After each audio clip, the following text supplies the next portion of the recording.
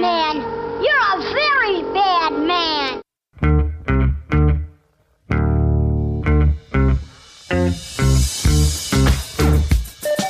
TGIF, it's Mantz and Mitchell with Gary Mantz and Suzanne Mitchell. A double shot of good conversation with great guests to jumpstart your weekend. Mantz and Mitchell, you're on the air. Thank you, Eric Kramer. Hi, everybody. TGIF. I'm Gary Mantz. I'm Suzanne Mitchell. Together, we are Mantz and Mitchell in your ears for the hour. And oh, what a show we have for you today. This kind of show, the likes of which you've never heard, but we're ready to only present it. If you're turning the TV on, then you've heard it. Always a good time, and we have our very special guest, Dr. Caroline Heldman, with us today. Our favorite pundit, as I announced to all concerned on the social media yesterday. But before we bring in our honored guest of the hour, let's say hello to our producer, Bad Boy Benny at the board. Benny Mathers, how are you, sir? Good day, you two. And to Suzanne, happy belated.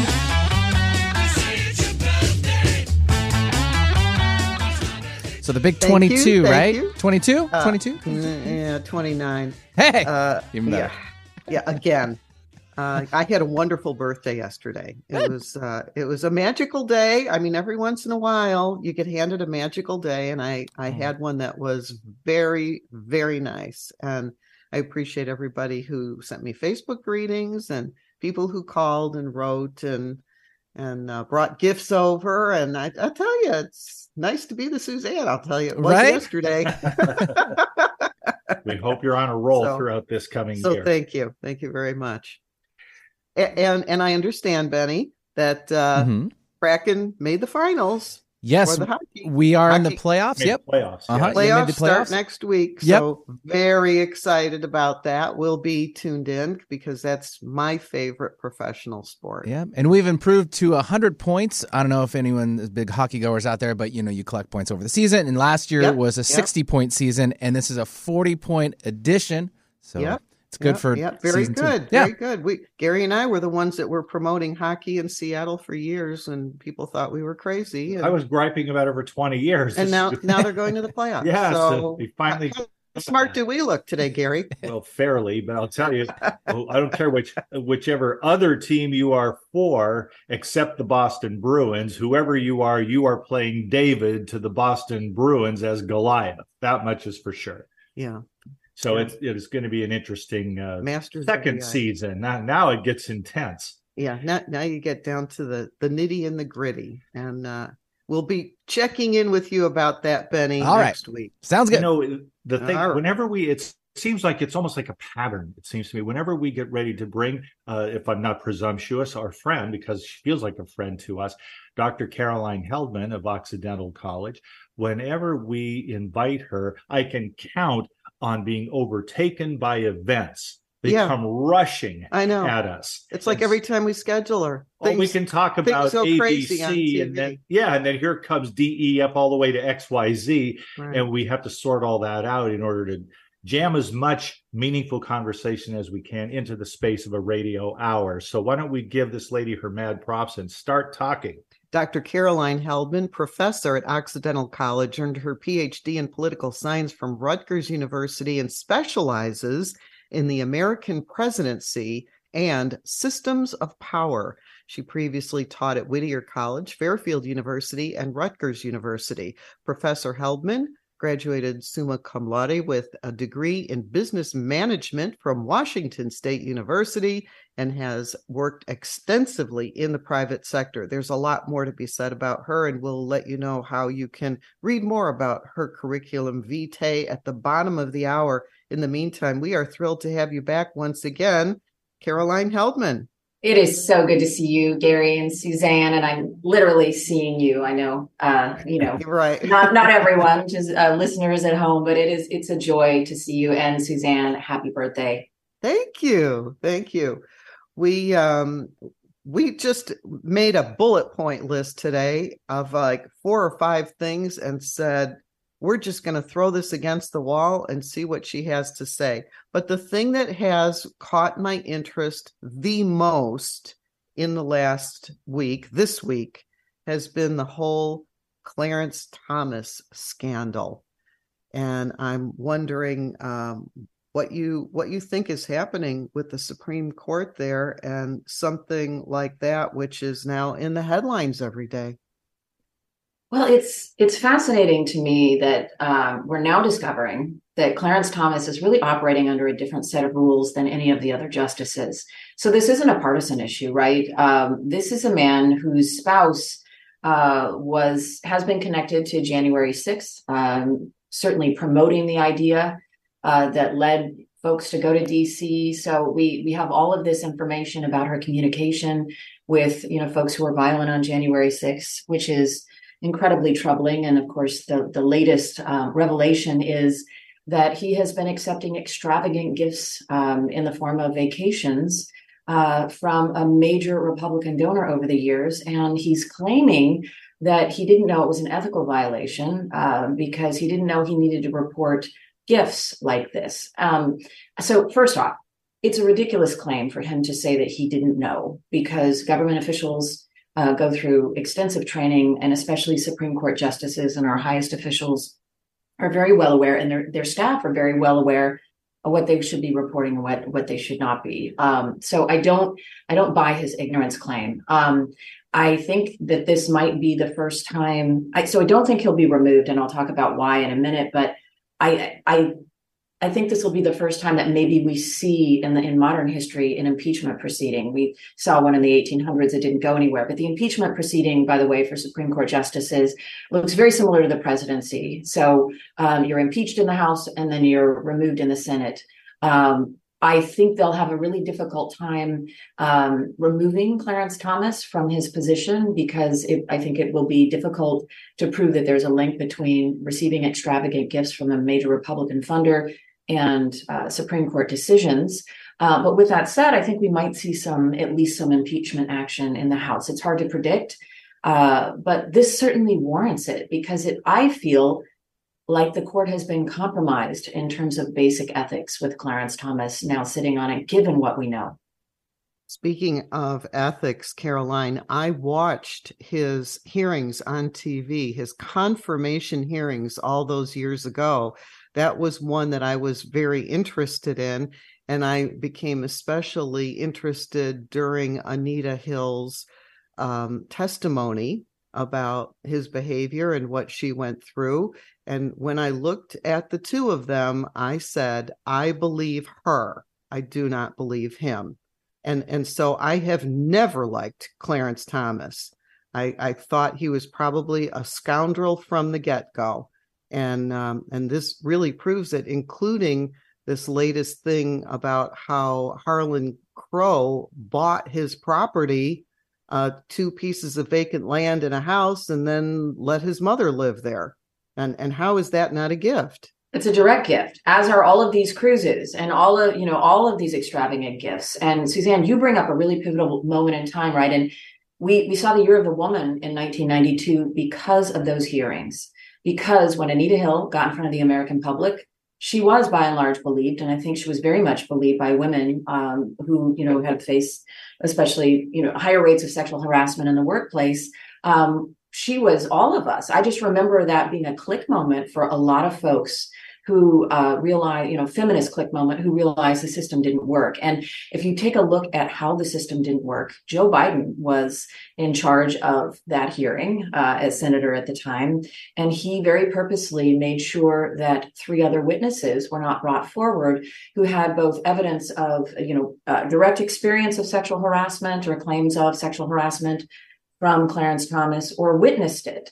And so it is not surprising to me, and I don't know how many listeners know this, but Clarence Thomas faced additional sexual harassment allegations after he was confirmed. Moira Smith came forward. I mean, this is a man who has so many allegations of sexual harassment, and yet, Joe Biden and the Democrats, basically rigged that hearing system so that, when Anita Hill sat before the American public, that essentially her voice was discounted. And I think it's important to keep in mind, too, that she didn't want to come forward. She didn't want to give that testimony. She had made an anonymous report and had no intention of being a national public figure and launching, the Year of the Woman in 1992, where we saw, a higher number of women elected to public office. But Yeah, Clarence Thomas has had, let's say, ethical concerns and concerns about, his sexual deviance and misbehaviors for decades. And this is, a man we have on the court. And of course, it makes me think of Kavanaugh. We did this again, right? These powerful men who have credible allegations of sexual violence and sexual misconduct, and they're sitting on the highest court.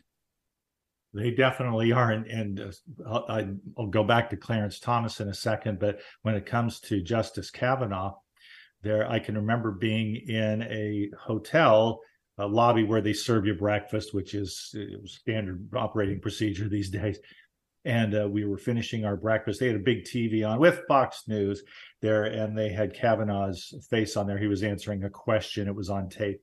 And I remember an elderly couple and the wife, she and her husband were watching this, and it said it all for me when she was watching this interview with Kavanaugh, and she said, I feel so sorry for that man and what he had to endure. And I said to Suzanne as we walked out to the car, because we were checking out at the time, that's what's wrong with America. That's one of you can look at that as a moment, a snapshot in time. If the sympathy is going toward the person who is credibly, in my view, accused of these things, and the FBI investigation certainly is warranted, and this woman went through hell telling her story, and I'm sure she got her share of hate mail, death threats, and the whole thing, trying to explain what happened to her. That's where we are. People are choosing up sides in this country in a way that just might make Marjorie Taylor Greene's desire for a national divorce a reality in the electoral sense, if not literally with secession and schism. There is a great trend toward political schism attitudinally right now over things just like this. Yeah, absolutely, Gary. And it's interesting, the parallels between Kavanaugh and Justice Thomas, right? We now know, it's been confirmed, that the FBI tip line and all of the tips that were coming in around Kavanaugh went nowhere. We know that the White House did nothing with him. We know that the FBI did nothing with him. That news came out, of course, well after he was confirmed. And also there's a film at Sundance that premiered that documented additional allegations. And it's fascinating. I was watching Kavanaugh and thinking that he epitomizes Darvo, which is what a lot of sexual perpetrators engage in, which is it's a pattern of behavior where you deny the allegations and then you attack the person who's made them, and you reverse the offender and the victim. So he became the victim in all of this. Meanwhile, there are multiple allegations.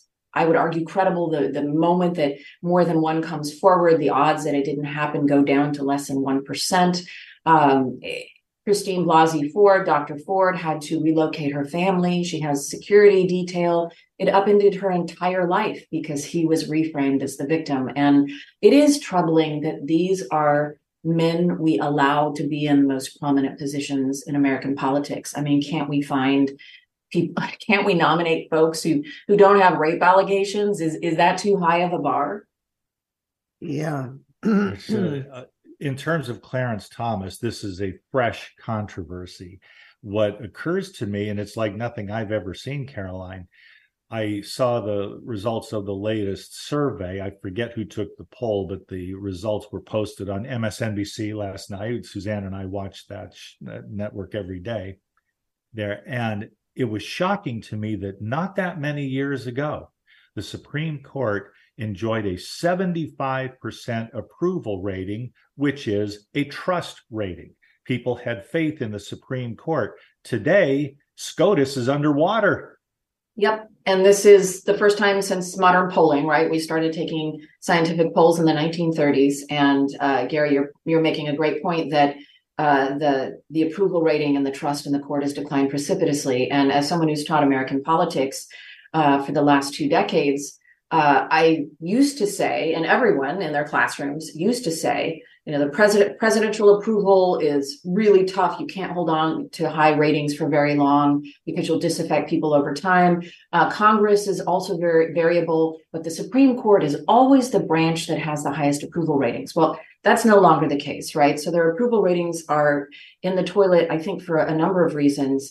One would be, all of the hijinks that happened with Merrick Garland not being seated. And I know it's not a sexy topic, but I think it really bothered people who care about democracy and the Constitution, regardless of political party. And maybe that's a smaller segment of the population. But then the Kavanaugh hearings eroded our trust in the court as well. And of course, now the court is seen as essentially being packed and conservative, and it's out of step with public opinion. And this is the first time this has happened in U.S. history, where the Supreme Court, I should clarify, is often out of step with public opinion, but it is almost always, or to date has always been on the progressive side, right? So pushing for racial desegregation before the country, maybe the polling, and certainly the polling in the South was ready for it, right?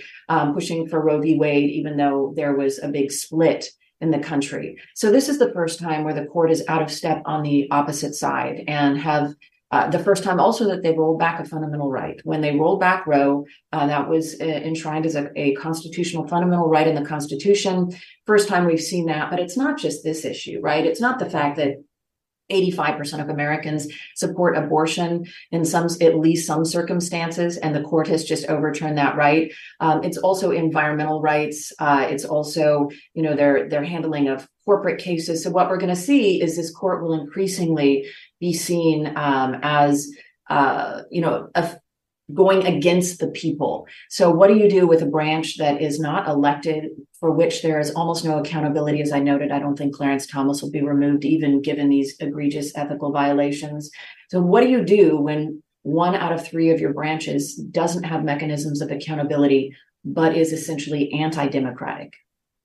Well, that's a scary proposition, given what has been happening with the legislature. The most hopeful thing that I have heard in quite a long time occurred last night, when one of the gentlemen, and I am so sorry, I don't remember who it was saying that he felt like this was becoming too much for the independent people, not extreme right or extreme left, but the whole center of the country. What was occurring was going to become so intolerable that it was definitely going to move the dial more liberal in the next election. That was a very hopeful thing that was said, because I don't want to see this country going backwards. So do you have any sense about what might occur in 2024 along those lines? I would agree with whoever that commentator was. I think the best evidence that the pendulum will swing to the left, mostly because of the overturn of Roe, is the 2022 midterm elections. In presidential years and midterm elections, there's always a shellacking for the party that's in power, right? Democrats should have lost upwards of 50 seats by some estimates, given the economy. And yet, if you remember, it was a nail biter. We didn't even know what was going to happen in the House, and it shouldn't have been that close. In other words, even though Republicans gained the House of Representatives, they considered it a pretty big loss. They blamed the overturn of Roe. They blamed Trump's involvement in races that were choosing candidates that were less competitive. But I think it was a clear condemnation of the overturn of Roe, and it was the first opportunity a lot of voters had to do that. We also saw, we're seeing rejections of anti-abortion legislation in different states. The vote in Wisconsin. You see state after state, even questionable kind of swing states. You see them rejecting this idea that abortion should be illegal. And so I think it's a lightning rod for how extreme the Republican Party has become. And of course, it's not everyone in the Republican Party. Like Marco Rubio is still a pretty reasonable person. They're all sorts of reasonable. I have Republican friends who are reasonable, who are concerned about basically how the extreme wing has hijacked the party. The Marjorie Taylor Greenes, the Lauren Boeberts, who hold a lot of power over Speaker Kevin McCarthy right now. But all of this to say, I think we're seeing polling indicating that indeed, like what just happened with the Supreme Court, right? In looking at, I'm sorry, not the state Supreme Court in Wisconsin, where you see the voters having a very clear decision about what they're going to do, right? Whether they're going to put in somebody who's going to gerrymander their state, and that's the most gerrymandered state in the nation, and put tighter abortion restrictions in place. They, instead of doing that, they elected a Supreme Court justice who is going to address the gerrymandering, who is going to address the abortion issue. I mean, a very clear statement in swing states. And so I'm looking at this and I'm saying, if I'm a Republican, I'm worried about 2024 and I'm worried about beyond 2024. Also, I think women as a sleeping giant, if anybody wakes up to what they're doing with women's rights, oh my God, it would be a tsunami of votes against the Republicans.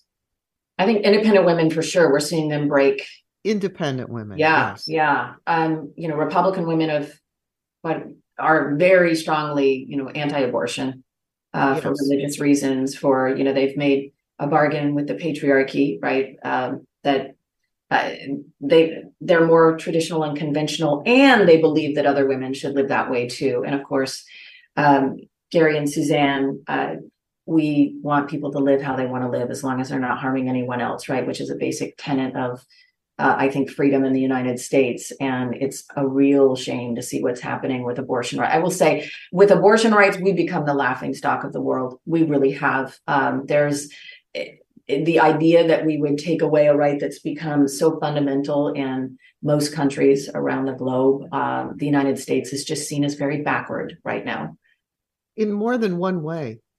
I mean, we do not head a lot of the lists of good things of countries around the world, including healthcare, education, live births, everything. We're way down there. And then people don't look into the facts of the matter, and they think, we're still the greatest country. We're on a steep slope going in the wrong direction.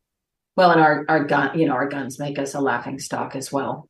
No other country on the planet has experimented with humans, letting them have guns in this way, and imagine that it's obviously not going well. We've run that experiment. We've run the experiment of easy access to guns, and guess what? Our species really can't handle that. And we can talk all day long about, and we have identified what drives it, what drives mass shootings.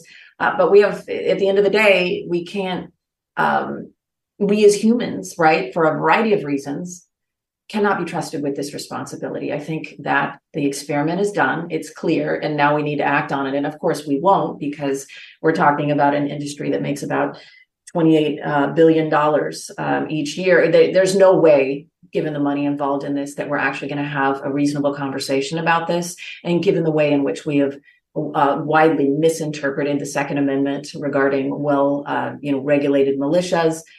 Somehow that means everybody has a handgun or a shotgun. We have 400 million, somewhere between 300 and 400 million guns in the United States, right? Which we're not going to get back easily, even if we were to pass a law tomorrow. But it's just absurd. The way we are seen as ridiculous by folks across the globe, because, when you look at it from the outside, it is ridiculous that this is where our policies have landed us. I'm glad you said, all that you've said, Caroline, but in particular regarding the Second Amendment. I love the slick convenience with which people who are gun advocates address the Second Amendment, because they never quote it in whole, only in part. Yes. The right to bear arms shall not be infringed, but the predicate prior to that phrase is, in order to maintain a well-regulated militia.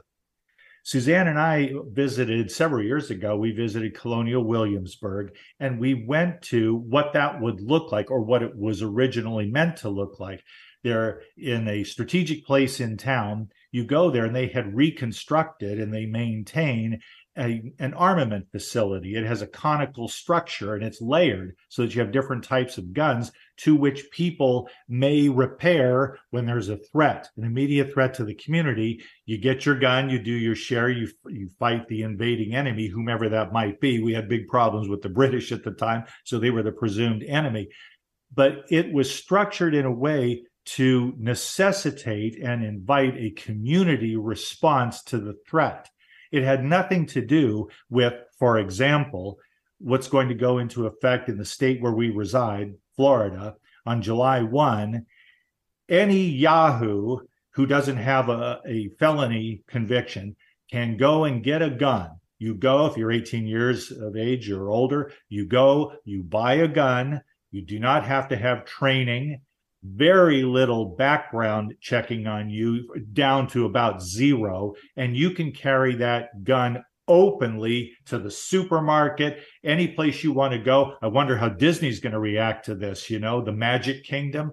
And coming July 1, that is going to be something which certain personalities, and I've seen it before, are going to use to luxuriate in their newfound open freedom to carry weapons of mass destruction to show off. It almost seems to me, in the case of the AR-15, as a glamorous phallic symbol to many people, and with very next to no restriction on their public carry and use. I look at that and what could Ron DeSantis, our illustrious governor, what could he possibly be thinking could come of this except playing to the base to get votes as a prospective presidential candidate, which is a benefit solely to himself.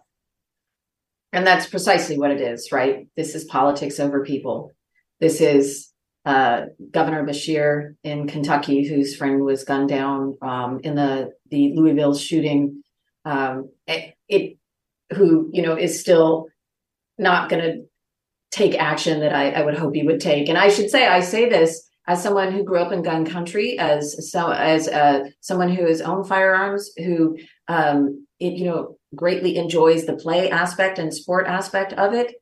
But I think we're not being honest, right? We can look at this and say, yeah, it's not working. We need to start afresh, start anew. This is not what the framers intended. They didn't intend for us to have 40,000 deaths a year. They didn't intend for, as you're pointing out, basically machine gun, semi-automatic.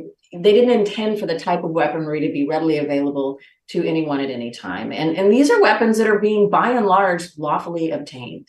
So all of our mechanisms, whatever we put into place, is not working, right? Even in states where we have laws that have background checks, it is really difficult to address this. And I think it's difficult to address this issue because humans, right, we as a species are not really capable. We've not evolved enough to be able to have ready access to firearms. And I think that's a fact that nobody, especially not anyone in the industry, wants to face. But then, of course, it becomes a matter of practicality. So if we were to all agree on that, I think it's pretty clear, given the evidence.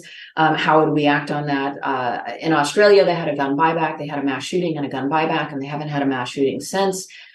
People willfully gave up their firearms because they were concerned. They gave up an individual right because they were concerned about the health and well-being of the community.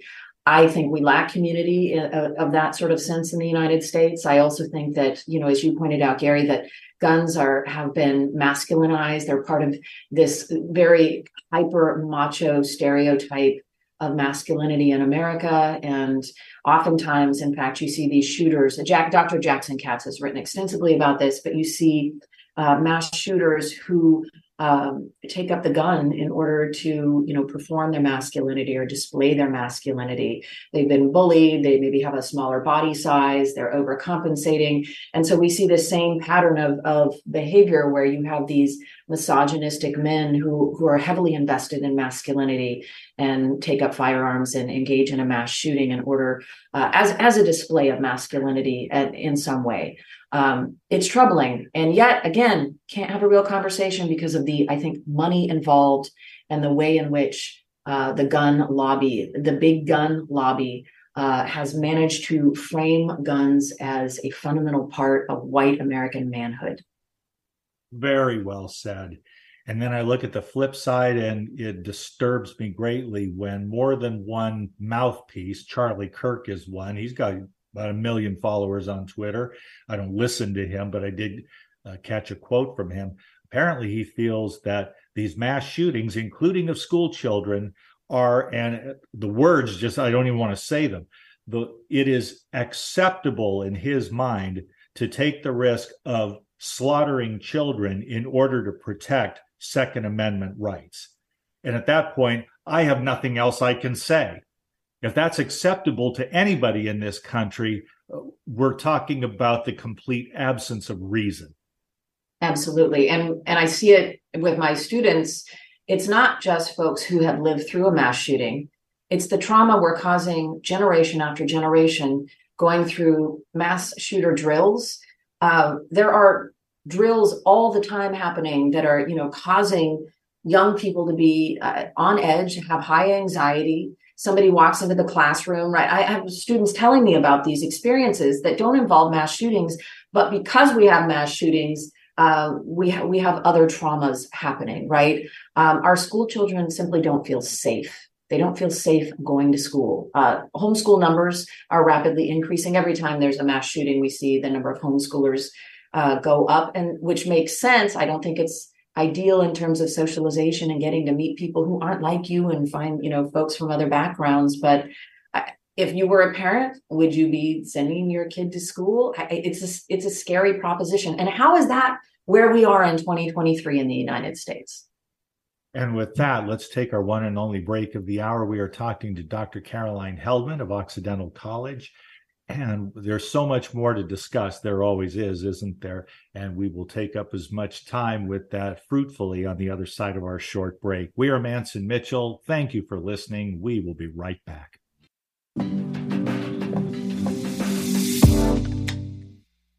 I'm Gary Mantz. And I'm Suzanne Mitchell. It's time for the 2023 KKNW Listener Survey. Please log on to 1150kknw.com after our show and complete the listener survey. Your responses will ensure quality program like Mantz and Mitchell continues on this station. As an added incentive, you will have a chance to win round-trip tickets for two on the Victoria Clipper to beautiful Victoria, BC. Plus a $100 gift certificate to Famous Dave's Restaurant. On behalf of KKNW, Mantz and Mitchell, and all of the fine shows on our station, thank you for taking the time to help us improve your listening experience. You've got to play to win, and one lucky person's name will be drawn on April 23 for the trip. Log on to KKNW right after Mantz and Mitchell and fill out the survey. Complete contest rules can be found at 1150kknw.com. Staying connected with Gary Mantz and Suzanne Mitchell is easy. Just go to mantsandmitchell.com for the latest info on topics and guests. Friend Gary Mantz and Suzanne Mitchell on their Facebook pages and like the Mantz and Mitchell show page at facebook.com/mantsandmitchell. If you're on Twitter, share a follow with Gary and Suzanne at Mantz Mitchell. Join Gary and Suzanne Friday and Saturday mornings at 10 a.m. for an unusual show that covers everything from personal growth to the paranormal. Here's an amazing act. Here's a tremendous act. Here's a startling act. The amazing, the thrilling, the greatest, spectacular, incredible, exciting, wonderful, world fame, most unusual novelty act. The home of the A-Team of Alternative Talk is mantsandmitchell.com. Heard right here on Alternative Talk 1150 AM or streaming live from your computer anywhere.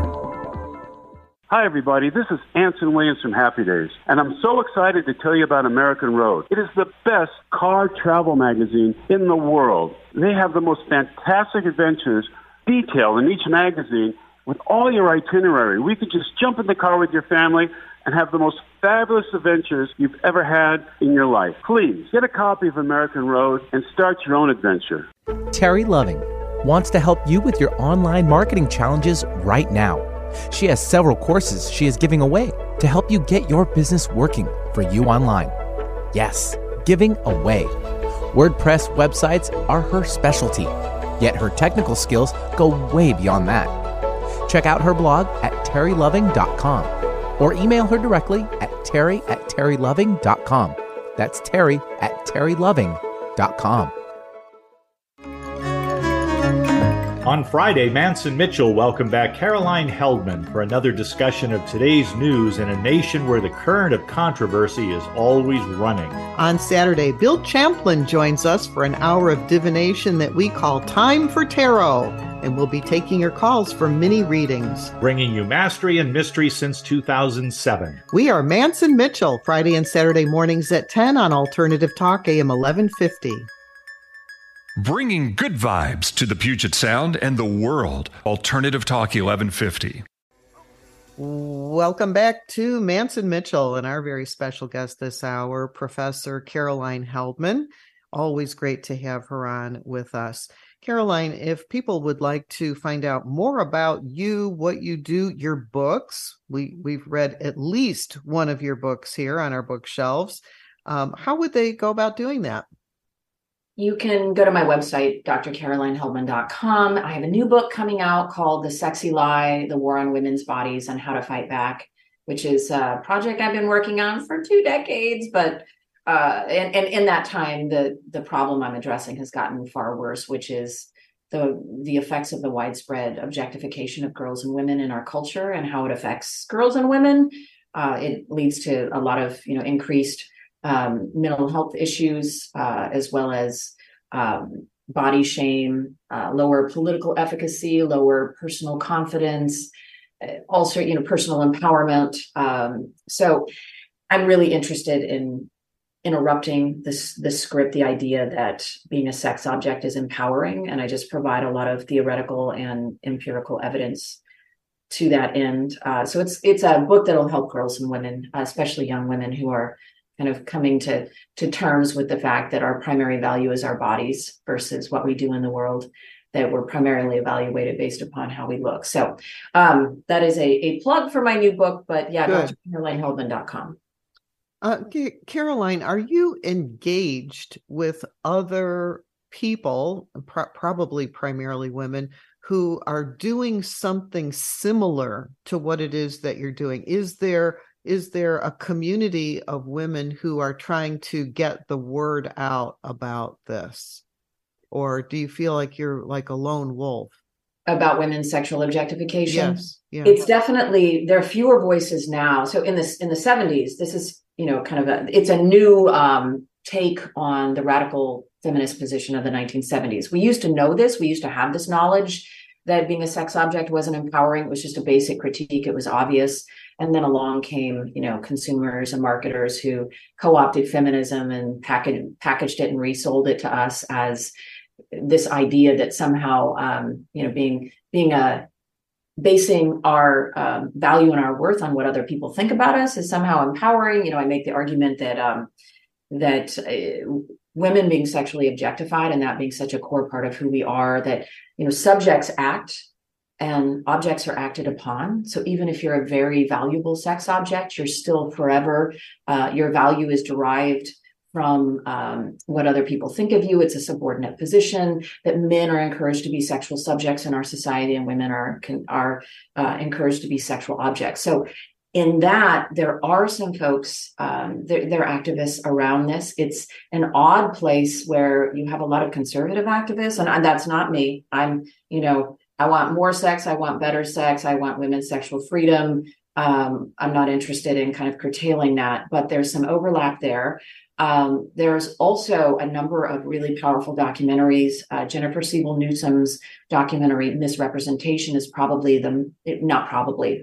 it is hands down the best critique of the harms of treating girls and women as sex objects in media. So Misrepresentation, check it out if you haven't seen it. Jennifer Siebel Newsom also does a lot of other incredible work around this issue. So there are some folks, this is a really long-winded response, Suzanne, to your question, but there are a few folks who are making this claim. And I will say, young women in my classrooms are hungry for this because they know something is off. They can't figure out what it is. They know that their sexual freedom being defined by marketers is not really working for them, and by pornographers is not really working for them, but they can't figure out why. And this gives you that language. The reason that I asked that question is I don't hear a lot about this on TV in our shows. The only one that I'm aware of, and I frankly don't watch the show, is that Law and Order SVU, Special Victims Unit. But I don't hear this as a normal course of conversation.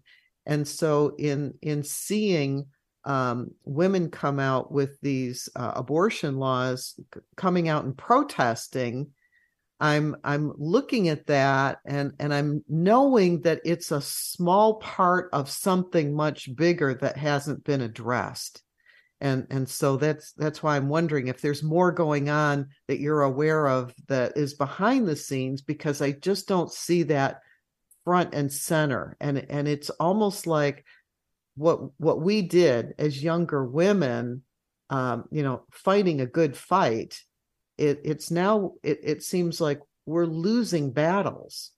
And so we're not going forward with, equality. We don't have that constitutional amendment that got stalled.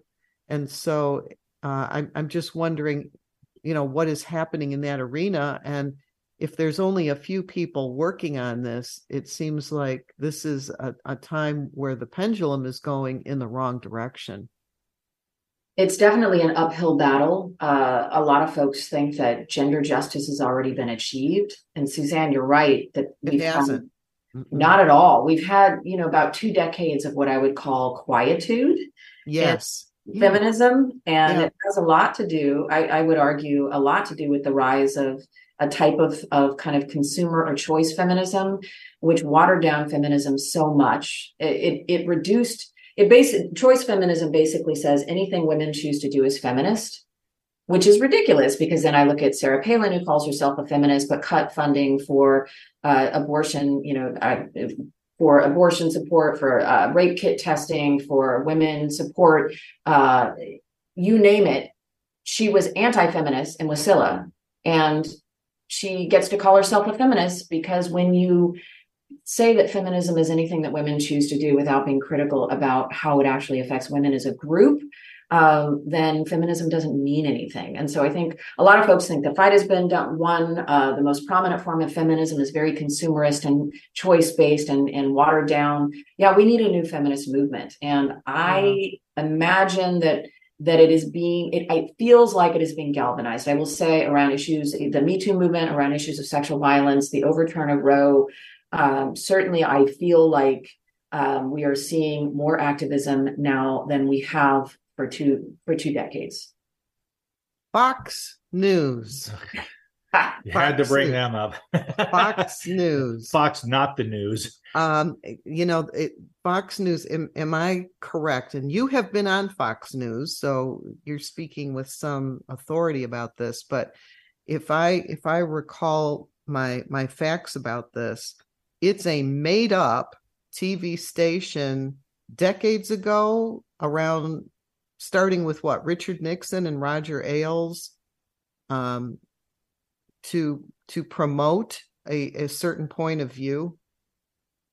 Absolutely. So it started in 1996, and it's propaganda, but it is shiny propaganda. Yes, I was on Fox News for years. Guess why? I mean, I'm the liberal punching bag, obviously, but I'm blonde. So what does Fox do to appeal to its viewers? It has these cryons. Pretty blonde. Oh, thank you, Suzanne. But I understand their game, right? Yeah. They just put a bunch of pretty faces up to say some really ugly things. That's Fox News in a nutshell for me. And yes, I appeared on hundreds of media appearances, and was not asked back after coming forward about Bill O'Reilly's sexist and gender discriminatory treatment in the workplace, shall we say? The man had multiple. I don't know if you knew that, but okay. But yes, I filed a complaint against Bill O'Reilly. I was one of many, many women who did that. And in fact, I filed a complaint with the Fox News hotline about his treatment of me, and went in to teach my morning class and said to my students, I've just done a kind of a scary thing.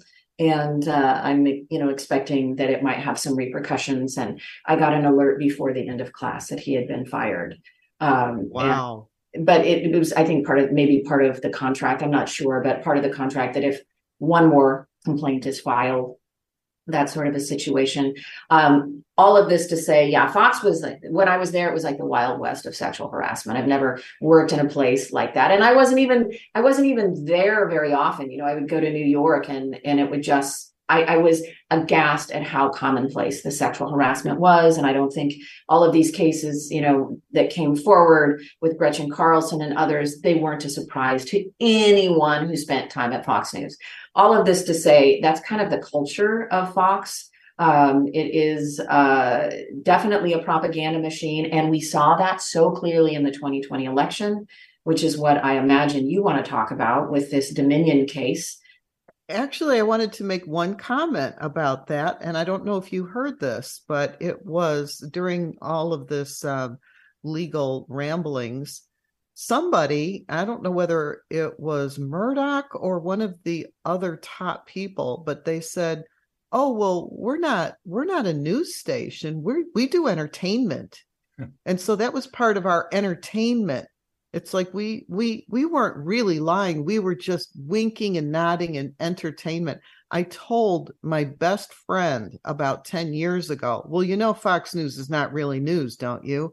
And she looked at me all doe-eyed, like she didn't know that. And I said, no, it isn't. It is not real news.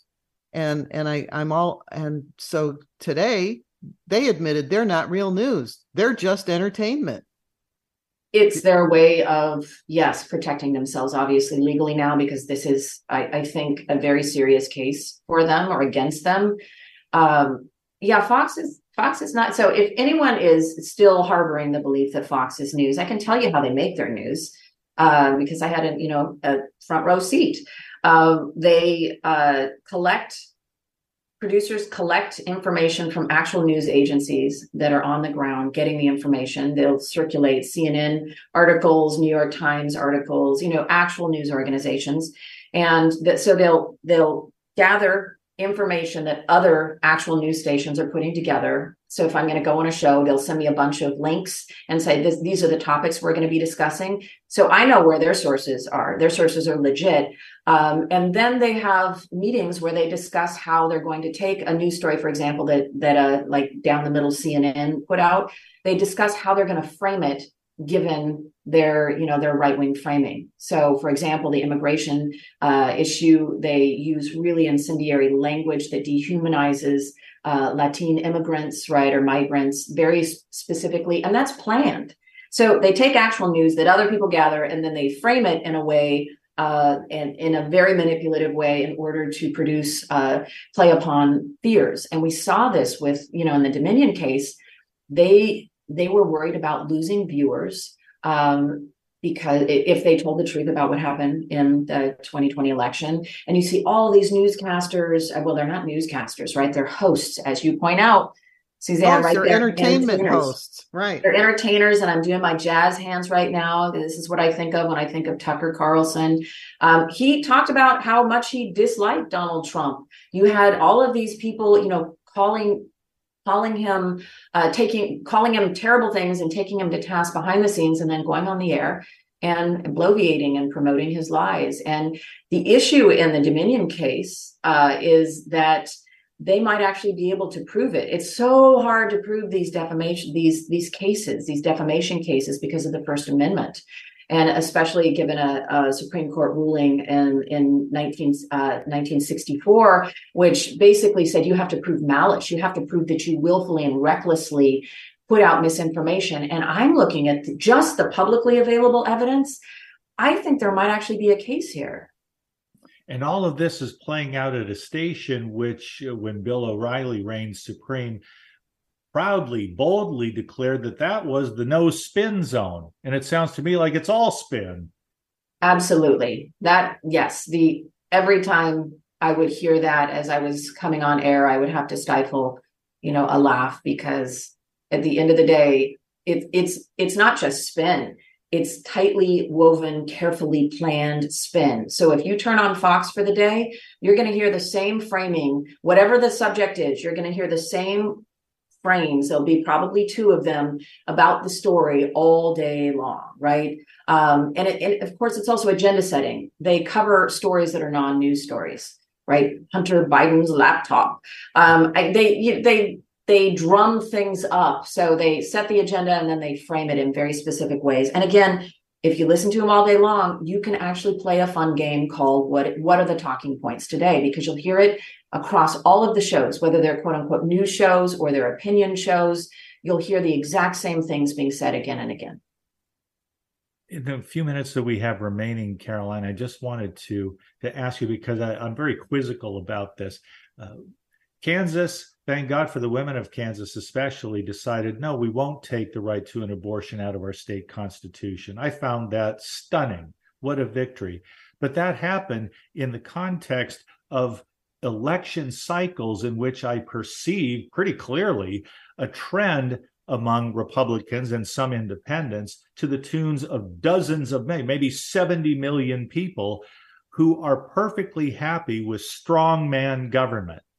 When I was learning civics and history in school, strongman government was anathema to the American spirit, to our self-identity, and it seems to be en vogue in recent years. How did that happen? Well, I think that the long or short of a much longer answer from my take is that we have seen a significant shift in the social order when it comes to how power is allocated in society. We see women, we see people of color, we see, women of color, we see folks who are traditionally marginalized gaining more power, gaining more voice in our culture. Now, have we achieved equity and parity? No, we have not. We have a long way to go. But I think we have made significant progress if you look at the last half of, the last 50 years, half a century. And that is very frightening for folks who both benefit from and are comfortable with the existing social order. And so Donald Trump character comes in and plays upon their fears. And really the enemy in the pain and suffering of most white folks is going to be capitalism, right? I should say unfettered capitalism. I embrace capitalism for what it can bring us, but I'm very, it has to have accountability. It has to have a backstop so that every person isn't harmed. And so I think that it's very appealing when you are suffering economically and someone comes in and they say your pain is caused by the progress being made by other people, instead of the actual enemy, which is your pain is being caused by exploitive capitalism. It plays upon their fears, and they are willing to follow him to the ends of the earth, and in fact have a persecution complex around it, right? He's almost godlike because he has helped them make sense of their life. He has empowered them to be okay with blaming the wrong people and to engage in hatred against those people. And it is a terrible place to be, but I think you're right, Gary, it threatens our democracy. So beyond all of the culture wars, it actually fundamentally threatens our democracy when we're willing to have more of a dictatorial or authoritarian leader in place who agrees with us, rather than buttressing our democratic procedures and putting someone in place who is going to support that. Well, thank you for that elegant explanation. We live in the hothouse laboratory for that very thing right now, with our governor planning eventually to announce that he's running for president. Everybody knows that's where he's headed. And the bottom line is, when they tell you that Ron DeSantis will do a great thing for America by turning America into Florida, don't believe them. Don't believe them. Run and warn the others. Thank you so much, Dr. Caroline Heldman. We love it when you join us. We are privileged to have you anytime you wish to appear on our program. It's a joy to see you and talk with you. Thank you so much. All right. Okay, stay tuned. We will do this all again tomorrow, and you will have Trip Talk this afternoon at 1:00. Talking about Bodie, California, America's best ghost town. Talk about tripping back into the past. There's gold in them hills, and we hope you'll join us. Thank you so much, everyone. Have a great weekend.